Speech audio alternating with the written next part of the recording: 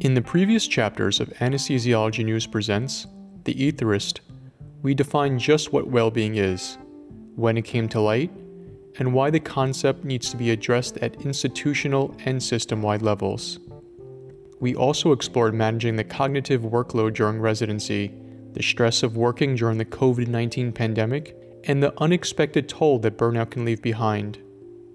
And now, for the final episode of the series, various experts share their thoughts on how to best recognize and manage burnout, as well as how to strive for an optimal work-life balance.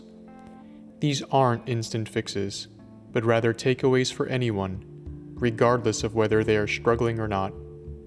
There has been no shortage of thought-provoking quotes throughout this investigative series, but the one that has most resonated with me is one that I hope you also hold on to. When I think about wellness, the first thing that comes to mind is the old cliche of being on the airplane and being told, put on your own oxygen mask before you help those around you.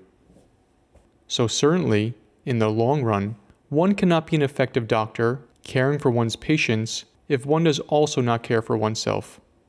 However, it's equally as important that physicians work in environments that support their ability to do that. Translation: management can't simply prescribe yoga when the reason for burnout is staffing shortages. So since we know that many of you are frankly burned out from talking about burnout, please skip your mindfulness seminar and tune in, and maybe even find your happy place in the process. But first, a word from our sponsor. Discover breakthrough technology with Masimo Rainbow Pulse Co-Oximetry, featuring SpHb, non-invasive continuous hemoglobin monitoring, and PVI, a non-invasive dynamic indicator of fluid responsiveness. The Rainbow Pulse Co-Oximetry platform is designed to help support blood and fluid management initiatives without additional equipment or setup. Visit Masimo.com to learn more.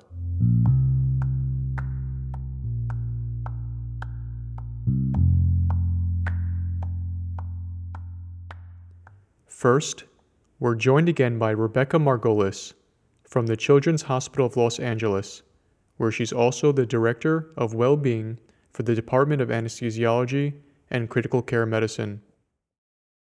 Well, I don't want anyone who's listening to this to take away that it is their problem. This is a systems problem that needs systems-wide intervention, and those people that are still left in the healthcare system are incredibly resilient. If you look at it as like, what are the things that are holding up the stool or holding up the person, maybe one arm of that or one leg of that is personal resilience and creating boundaries and creating space and doing whatever it is that fills your bucket, right? We all have to do that, whether that's family time or exercise or what have you. But all that aside, that's one part. What we really need to be doing is leading up and demanding certain things from our leaders, from our hospital leadership, from our society leadership, and from our government leadership that will really change the system, and to be supporting these efforts of the National Academy of Medicine in collaboration with the American Medical Association that really do have the power to change how medicine is practiced. From a hospital level, at a department level, physicians really do know what some of the problems are, these so-called pebbles in your shoe or sticking points about, what in my daily life as a physician is just ridiculous. Are there 17 clicks to put in the order I put in 50 times a day? Or is the call room I go back to, the sheets never get overturned, and that makes you feel devalued as a human and a person who's there taking critically ill patients to the operating room at night? So the physicians know what are some of these sticking points that don't make them feel valued, that could be changed. But they are not supposed to be the architects of their own environment. We don't need them to be the carpenters, but they have those thoughts and they know. So we need to create forums for people to express these and create some dedicated resources to fixing these small things that can lead to increased physician satisfaction. And also, these little daily annoyances do add up to decreasing time for patient care if you're spending time doing all of these other things. And these constant workarounds that we're dealing with need to be addressed by our local leadership and empower and give a forum for anesthesiologists to bring those things forward in a meaningful way. One thing I'm piloting at Children's Hospital Los Angeles, and Dr. Amy Vincent in Boston and I are going to pilot, is something we are calling the Pebbles Project, which is creating a forum, like speaking of physicians to bring these annoyances and problems forward. And the idea is to create a psychologically safe space where there is, not your direct leadership in this meeting, and say, okay, so like, what could we do to make your life easier? Do you need a computer? What is it that you need? And some of these things are going to be looking at different areas of work-life fairness, for example. I'm not going to tell my division chief that I think the relief order in the operating room is unfair, but maybe I could bring that to this meeting. And then these problems could be escalated by for example, in this example, it's going to be by myself and Dr. Vincent to our leadership. And, for this project, we had to go to our division chiefs and chairs and say, hey, we want to do this because obviously there's going to be things that come to us that are far above our ability to handle. And, I want to fix the pebbles, and I can take care of making the work environment a place that people thrive. But issues of psychological safety, leadership, inequity need a forum to be escalated. So that is what we are going to pilot at Boston Children's Hospital and Children's Hospital Los Angeles to see if we can really move the needle on physician well-being. Elaborating on the notion of admin culpability is Anushka Alfonso from Memorial Sloan Kettering Cancer Center in New York City. I think from an organizational intervention point of view, what is your organization doing? What is your department doing for the people on the front line? Is there flexibility in terms of scheduling? Are there resources so they can go to work? Are there caregiver resources? Is there a structure in place for improving peer resilience, physical wellness? Most of all, is there communication between leadership, administration, and clinicians without the fear of retribution? So there has to be targeted solutions from, the organization level. You can't prescribe yoga when the reason for burnout is staffing shortages. You have to find innovative ways to, staff the ORs. You have to find innovative ways to look at your scheduling so no one is getting burnt out and you're having more people show up to work than not. It's only going to get worse unless we figure out what we can do. We've had that supply chain issues, shortages of drugs and tubing. We've had COVID affecting people coming to work or people having to take care of others so they can't come to work. We've had people being burnt out, not being able to show up. And this puts a lot of pressure on the people who are at work. And I think, what is certain is the future is unknown. We don't know if we're going to have another COVID surge like we did. I mean, COVID is here to stay, but we as a specialty really have to prioritize well-being initiatives. We really have to promote engagement in our staff to avoid the staffing issues that's currently plaguing us right now. But the onus cannot be shifted solely on that individual. There has to be support from the department and the hospital. We always talk about burnout. We always use the canary in the coal mine analogy. And physicians are the proverbial canary in the coal mine. In the 1900s, miners started carrying canaries into the mines with them. So the canaries became a metaphor for warning signs. When the canary kneels over, it was time to evacuate the mine before the miners became the next victim, mostly due to the lung physiology of the canaries. So while the canary may be sick, it is the mine that is toxic. Caring for the sick canary is compassionate, but likely futile unless there is fresh air in the mine. And this is a quote from Thomas Schwenk. So how much longer can we handle this? There really has to be a fundamental shift in our work environment and building a culture to help our healthcare staff thrive instead of burning out. As a former AMA president said, the most important patient we really have to take care of is the one in the mirror.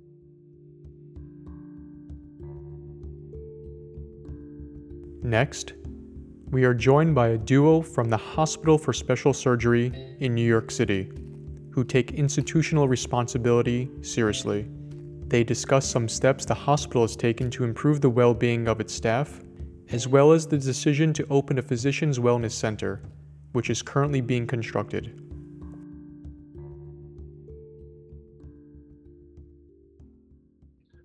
So my name is Stavros Mitsoudas, and I'm a anesthesiologist at the Hospital for Special Surgery. I'm also the director of critical care services. In addition to that, I'm a researcher, and I have appointments at Cornell, at the Department of Anesthesiology, and at the Department of Public Health. I would say that many physicians before COVID, were feeling the stresses, specifically physical stresses.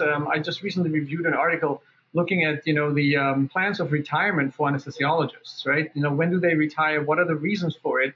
And physical disability is really one of the main reasons why people choose to retire. And I think, anesthesiology specifically is a very physically demanding job. It's like I always say, we are the one people, we can't work from home. We can't really work in an office. We have to show up. It's like, we show up at our construction site every day. And I've seen many of my colleagues over the years requiring, orthopedic surgery just because of the demands of the job. And, so the physical component in terms of wellness is definitely one that is important. But, COVID definitely has kind of pushed us over the edge to accelerate even thinking about, the emotional aspects. And I think physicians now are much more willing to talk about it, primarily because I think we've been pushed to the edge of what we can handle ourselves. Traditionally, we were the caregivers. We're not really the people who are being taken care of. Previous generations, including mine, weren't really, open to this, admitting that we might need help, we might have problems. And I hope that the newer generation is a little bit more open to that idea. So yes, while physical wellness is one thing that comes immediately to mind and everybody agrees on, I think it's really the mental health aspect that has resonated. People openly talking about it, coming from the top and supporting that concept is really something that kind of triggered even amongst physicians. Oh, it's okay to talk about this. And it's not only okay to talk about it, but to participate in the development of these programs. And we've really made a big change at our hospital over the last couple of years. And it's frequently mentioned, and concrete things are mentioned of what we can do and should be doing. And, it's no longer, a private thing that you deal with. People are openly talking about it. And certainly I've taken advantage of it. And I'm looking forward to see where all this is going. We certainly, when I say looking forward to see where it's going, it's not that we're not involved in it. We have a council and physicians are very much represented and our voices are very much heard because, I think administrators have also realized that they cannot know what's going on in our daily lives, our physical demands. It's something that you have to live through, and we are being included in these decisions. And it's, from very simple comments that we make to clarify issues and what we need to more complex, strategic planning. So my name is Steve Forty. I'm the Chief Wellness and Resiliency Officer at HSS. I was a critical care nurse for a while, back between 2002 and 2008. And that was bookended by a career in the military with special operations, where I received the rank of Master Sergeant. I think it's important that we define what a wellness center is for this discussion. And if we look at it in terms of, when you first envision it, you think what? Equinox, right? You think of a gym, a physical space where people can go and blow off steam. But we know that wellness and resilience is more than that. We know that there's a shift in thought, and it's not just physical fitness that we're looking at, but it's things like cognitive fitness, mental preparation, sleep hygiene, right? Even educational opportunities, and even to the extent of decreasing barriers to access to things like routine healthcare that people in healthcare don't necessarily get to take advantage of as much as they partake in providing it. So when we look at it from that optic, what does a wellness center look like? Well, it's a place for education and support of self-management, right? Of down regulation from stress in the world. So when you brought up the thing about the tennis courts, we could think to ourselves and say well, what an amazing use of space and what a great time it must have been to have that. But as we think about it, it actually wasn't the worst idea when you have somebody that's able to engage in something distracting and something they love, has a physical component to it, may be rigorous, may not, but it kind of, hits a bunch of those key things that we look for when we look at supporting our surgeons and our physicians.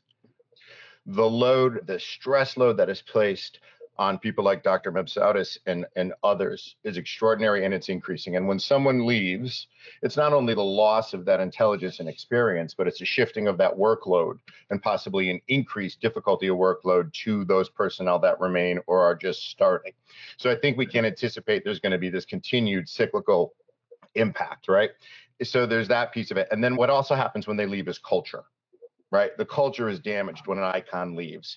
So when we consider a wellness space, all right, it really is a cultural focal point for the institution. And from the institution's position, it says, we care enough about you to do this to make sure you're well and happy here and at home. And for the individual, it's that we are cared for and cared about more than just an employee, more than just someone that executes on something. It's a positive thing for a culture. Now, when we look at the output, well, physical fitness spaces are important and great because it builds culture and sets habits, and physical fitness, moderate physical fitness is important to wellness, and we know that. So there needs to be space allocated for that. But bigger than that is the accessibility of these things. And there needs to be programs that are in place that allow accessibility throughout the organization across all professions, clinical and non. And then it has to hit on topics like that cognitive fitness piece, that mindset training, okay? Because it's what's left.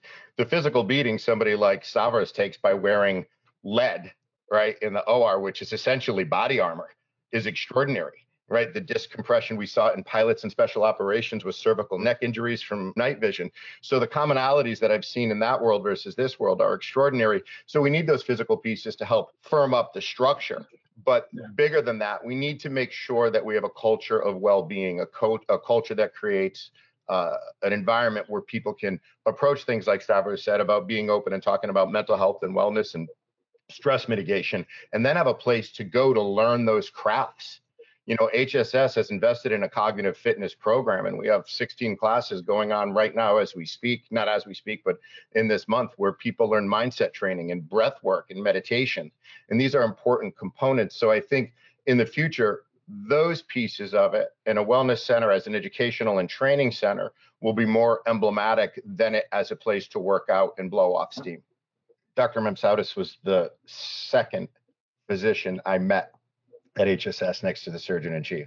And I met him early on, first few days of April, I believe. And he was back and forth between New York Press, and he was working and exhausted and bringing back information. And when he wasn't saving lives, he was actually briefing back on what we could expect as an institution and how we were going to cope with things. It was actually an extraordinary thing to watch. But when I got there, it was my second or third day, and I was like, I pulled him off to the side and I was like, what do you need from me? Like, I've got the bandwidth. What do you need? Right. I was literally like, filet mignon, like, what do you need? And he looked at me, he's like, if you have some socks. He's like, I really need socks. And it pointed to the operational tempo that he and others were at, and how low, and I've experienced this myself to some degree, the bar for comfort had been lowered, where like socks, you know, becomes like the equivalent of a vacation, right? Like it was really an extraordinary thing. And I was proud of it and proud to see his approach to it and the way he was handling everything. I've never told him that, but I really was. And I was struck by how he and the other physicians at HSS stepped up and handled incredibly complex, stressful environments, and then would transition from these administrative education roles to clinical roles, and then back to business as we titrated back towards some sense of normalcy. It was something to watch over the arc of 2 years and continues to be.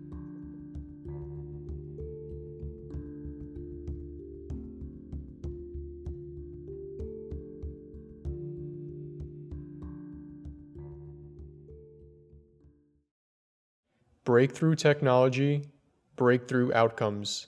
A key study conducted at CHU Limoges Hospital in France demonstrated the value of implementing a hospital-wide, goal-directed therapy protocol for blood and fluid management using the Masimo Rainbow post-co-oximetry platform, showing a 33% reduction in 30-day post-surgical mortality. Visit Masimo.com to learn more.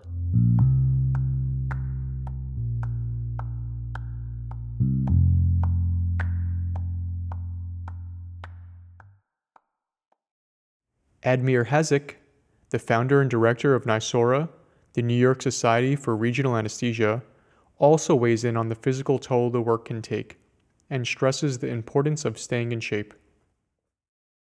Anesthesiology is actually, there's a lot of physical activity. As an anesthesiologist, you run from room to room. There's a increase in time pressure, turnover. There's always emergencies. You really have to be in a good shape to be able to, attend all the activities or actions that we perform on a daily basis. Patient positioning often involves positioning patients in prone or other positions that require physical strength. And performing an endotracheal intubation, you also have to possess a certain strength in order to be able to perform the procedure precisely. Even though intubation is not about strength, it's more about technique, you still actually have to have adequate strength in your arms, shoulders, and such in order to perform these procedures. So I believe that anesthesiologists really to be in top shape for clinical practice of today's anesthesiology, they really need to be almost like athletes. They need to be in good shape physically. What happens, James, is anybody after age 30 basically starts losing a muscle mass. This is in science or medicine, it's called sarcopenia. And the older you get, the more of a muscle mass you lose, which is replaced clearly by adipose tissue or fat. And it's not uncommon that you see, your colleagues or, people in 50s and 60s that really walk in a crooked way because they have lost some of that muscle chain that is necessary to keep the body in the proper position. If you perform, let's say, an endotracheal intubation, you actually have to have a stable and steady and strong core and shoulders in order to be stable, precise, and safe. So you do not cause soft tissue damage or teeth damage and things like this. So positioning the patient, just like I talked about, many of these different positions during, before, or after, surgery also requires great deal of strength. And then as practitioners age, maintaining the muscle tone and muscle mass becomes really very important aspect of physician wellness and being able to practice your craft into the 50s and into the 60s.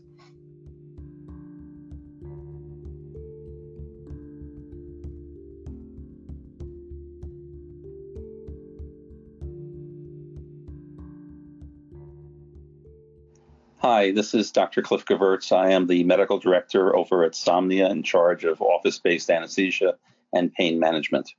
First thing I would say is you cannot allow yourself to be a commodity. What happens in many institutions as well as even in locums is a race to the bottom. Who can do the most work for the least amount of money? The reality is you need to start thinking of yourself as a bespoke tailor.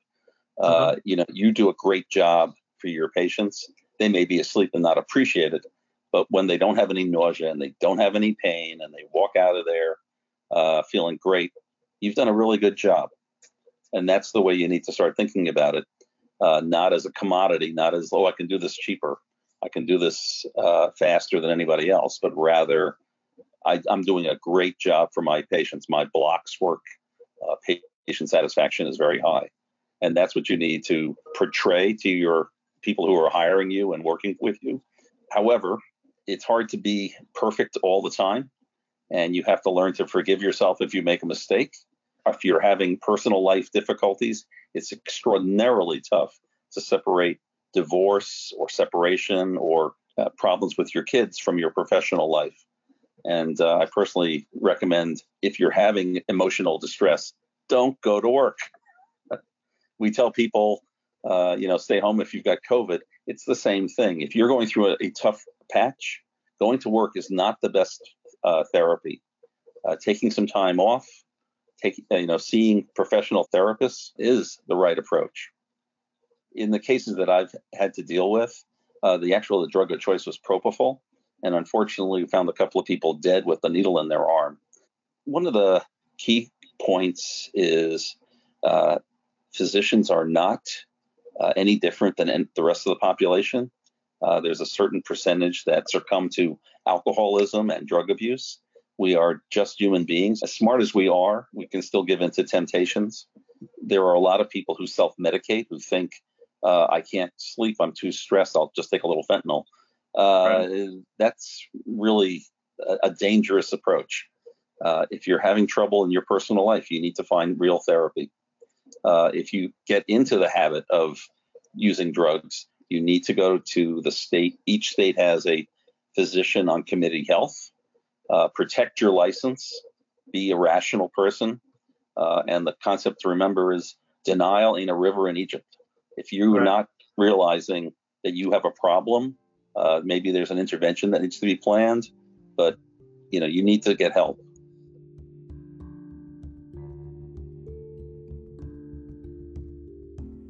And now we hear again from Gina Sinsky, an associate professor and associate chair of well-being for the Department of Anesthesia and Perioperative Care at the University of California in San Francisco.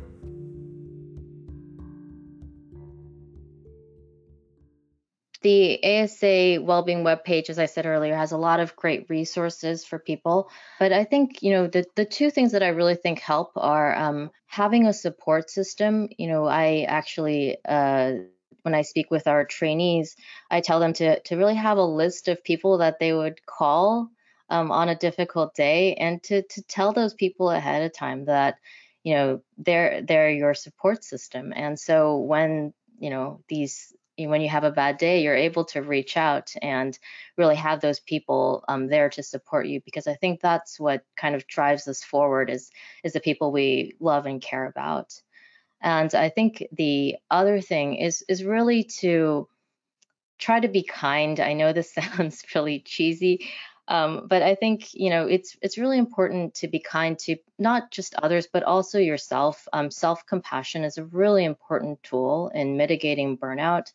And, for example, when, we have these kind of our own inner monologue that can be sometimes unkind, I think it's really important to think about, what would I say to my best friend when they were going through this type of thing, and really to have some self-compassion and also compassion for others around you. You never know what kind of struggles people are having. And these days, it's really, the whole world is short-staffed. And be kind to those who showed up to take care of the patients, and really try to take care of ourselves and each other.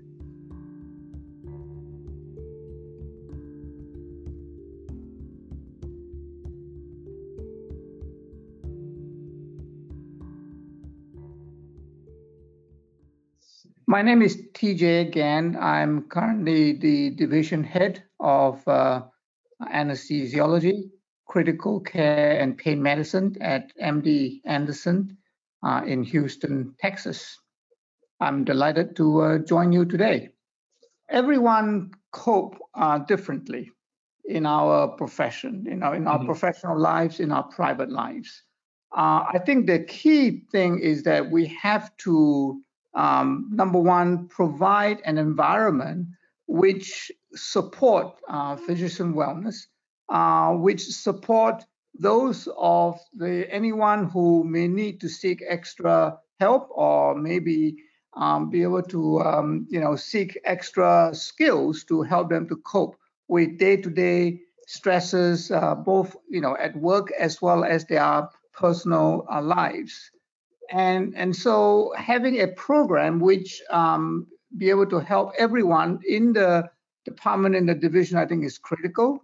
But beyond that, I think it's also important to address individuals who may, from time to time, have extra challenges, both in their work environment as well as their personal lives, and therefore address them specifically to help them to overcome some of these stresses.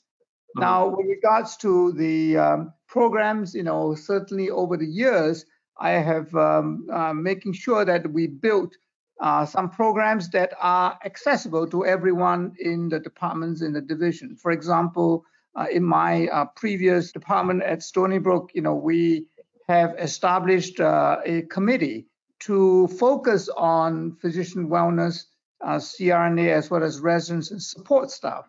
So we organize regular events. For example, we have a regular yoga sessions for access to everyone in the departments. We, as well as the institution, have places where one can go and have some quiet time, do meditations. There are classes that one can attend. I think these are important programs that encourage both faculty and staff to take advantage of. Secondly, we also regularly have sessions where we advise faculty and staff how to manage their day-to-day stresses. For example, we have invited grand round speakers on how to make a balanced life. And also, I think it's important that, especially in our professions where everyone is very busy with clinical work as well as other missions, education and research, it is important to help the faculty understand the greater mission of their purpose in life, right? It's not just the hours they work, but also understanding the meaningful of their work. Because I think sometimes when you understand that the meaning of the work, it is makes you that the hours you put in is not viewed as a drudgery, and you are there to help patients. And I think that is a level that is beyond just the number of hours that we work. And last, but certainly not least, is Myron Yester, a recently retired professor of anesthesiology at the University of Colorado in Denver. So I think there are lots of solutions, and the solutions may require a rethink of how we work. Like, one of the things that really bothers, I think, anesthesiologists is the lack of control over their schedule. A surgeon adds something on the hospital. Let's say you were planning to leave at 5 or 6 o'clock at the end of a long work day, and a surgeon adds on another case, and basically, as the anesthesiologist, you're fucked. You get no support by saying, hey, look, is this really an emergency? Can't this just be done tomorrow? And how we schedule people to work is something that has to be rethought in its entirety. So, for example, medicine has already become shift work, where you have people coming in at different hours. Maybe that's what we need to start to do in anesthesia as well. That some people start at 7 and some people start at 10. And some people start at 1 or 2 o'clock in the afternoon, so that the workday becomes more predictable. I think that that's an area of great frustration among anesthesiologists. The second is, because of COVID and everything that's happened, we have to recognize that for some people, and I don't know what the numbers are, but it may be a significant segment of our workforce, it may be that what was once considered a full-time job may need to be rethought, where people get more time off, where a 5-day week may become a 4-day week, or you may have to hire 2 people to do 130% instead of 1 person doing 110. I mean, there are a lot of creative solutions to how we could work and change our workflow. But the idea that we're just going to suck it up is no longer an option that is tenable.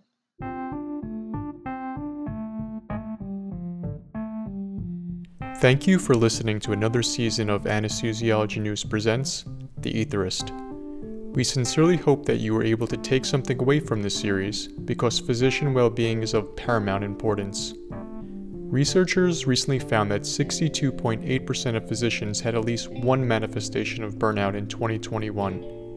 And while the pandemic's peak is over, supply chain issues and staffing shortages still continue. As we know, substance abuse disorder does affect anesthesiologists. This might be due to the ease of access to intravenous opioids, propofol, and other anesthetic drugs. More sobering is the fact that every year in the US, roughly 300 to 400 physicians die by suicide. The ASA has a comprehensive webpage highlighting various help resources, including suicide and physician support lines, well-being apps, a burnout calculator, and guides for doctors facing adverse outcomes and malpractice litigation. However, the most important thing to know is that you are not alone. Despite what you may think, many of your colleagues have gone through or are even currently experiencing many of the same feelings of burnout. So create a buddy system and know that there's nothing wrong with confiding in a peer, friend, or even a trained professional. While your focus is predominantly and perpetually on taking care of patients, it's okay to think about yourself for a change. Because as one AMA president once said, the most important patient we really have to take care of is the one in the mirror.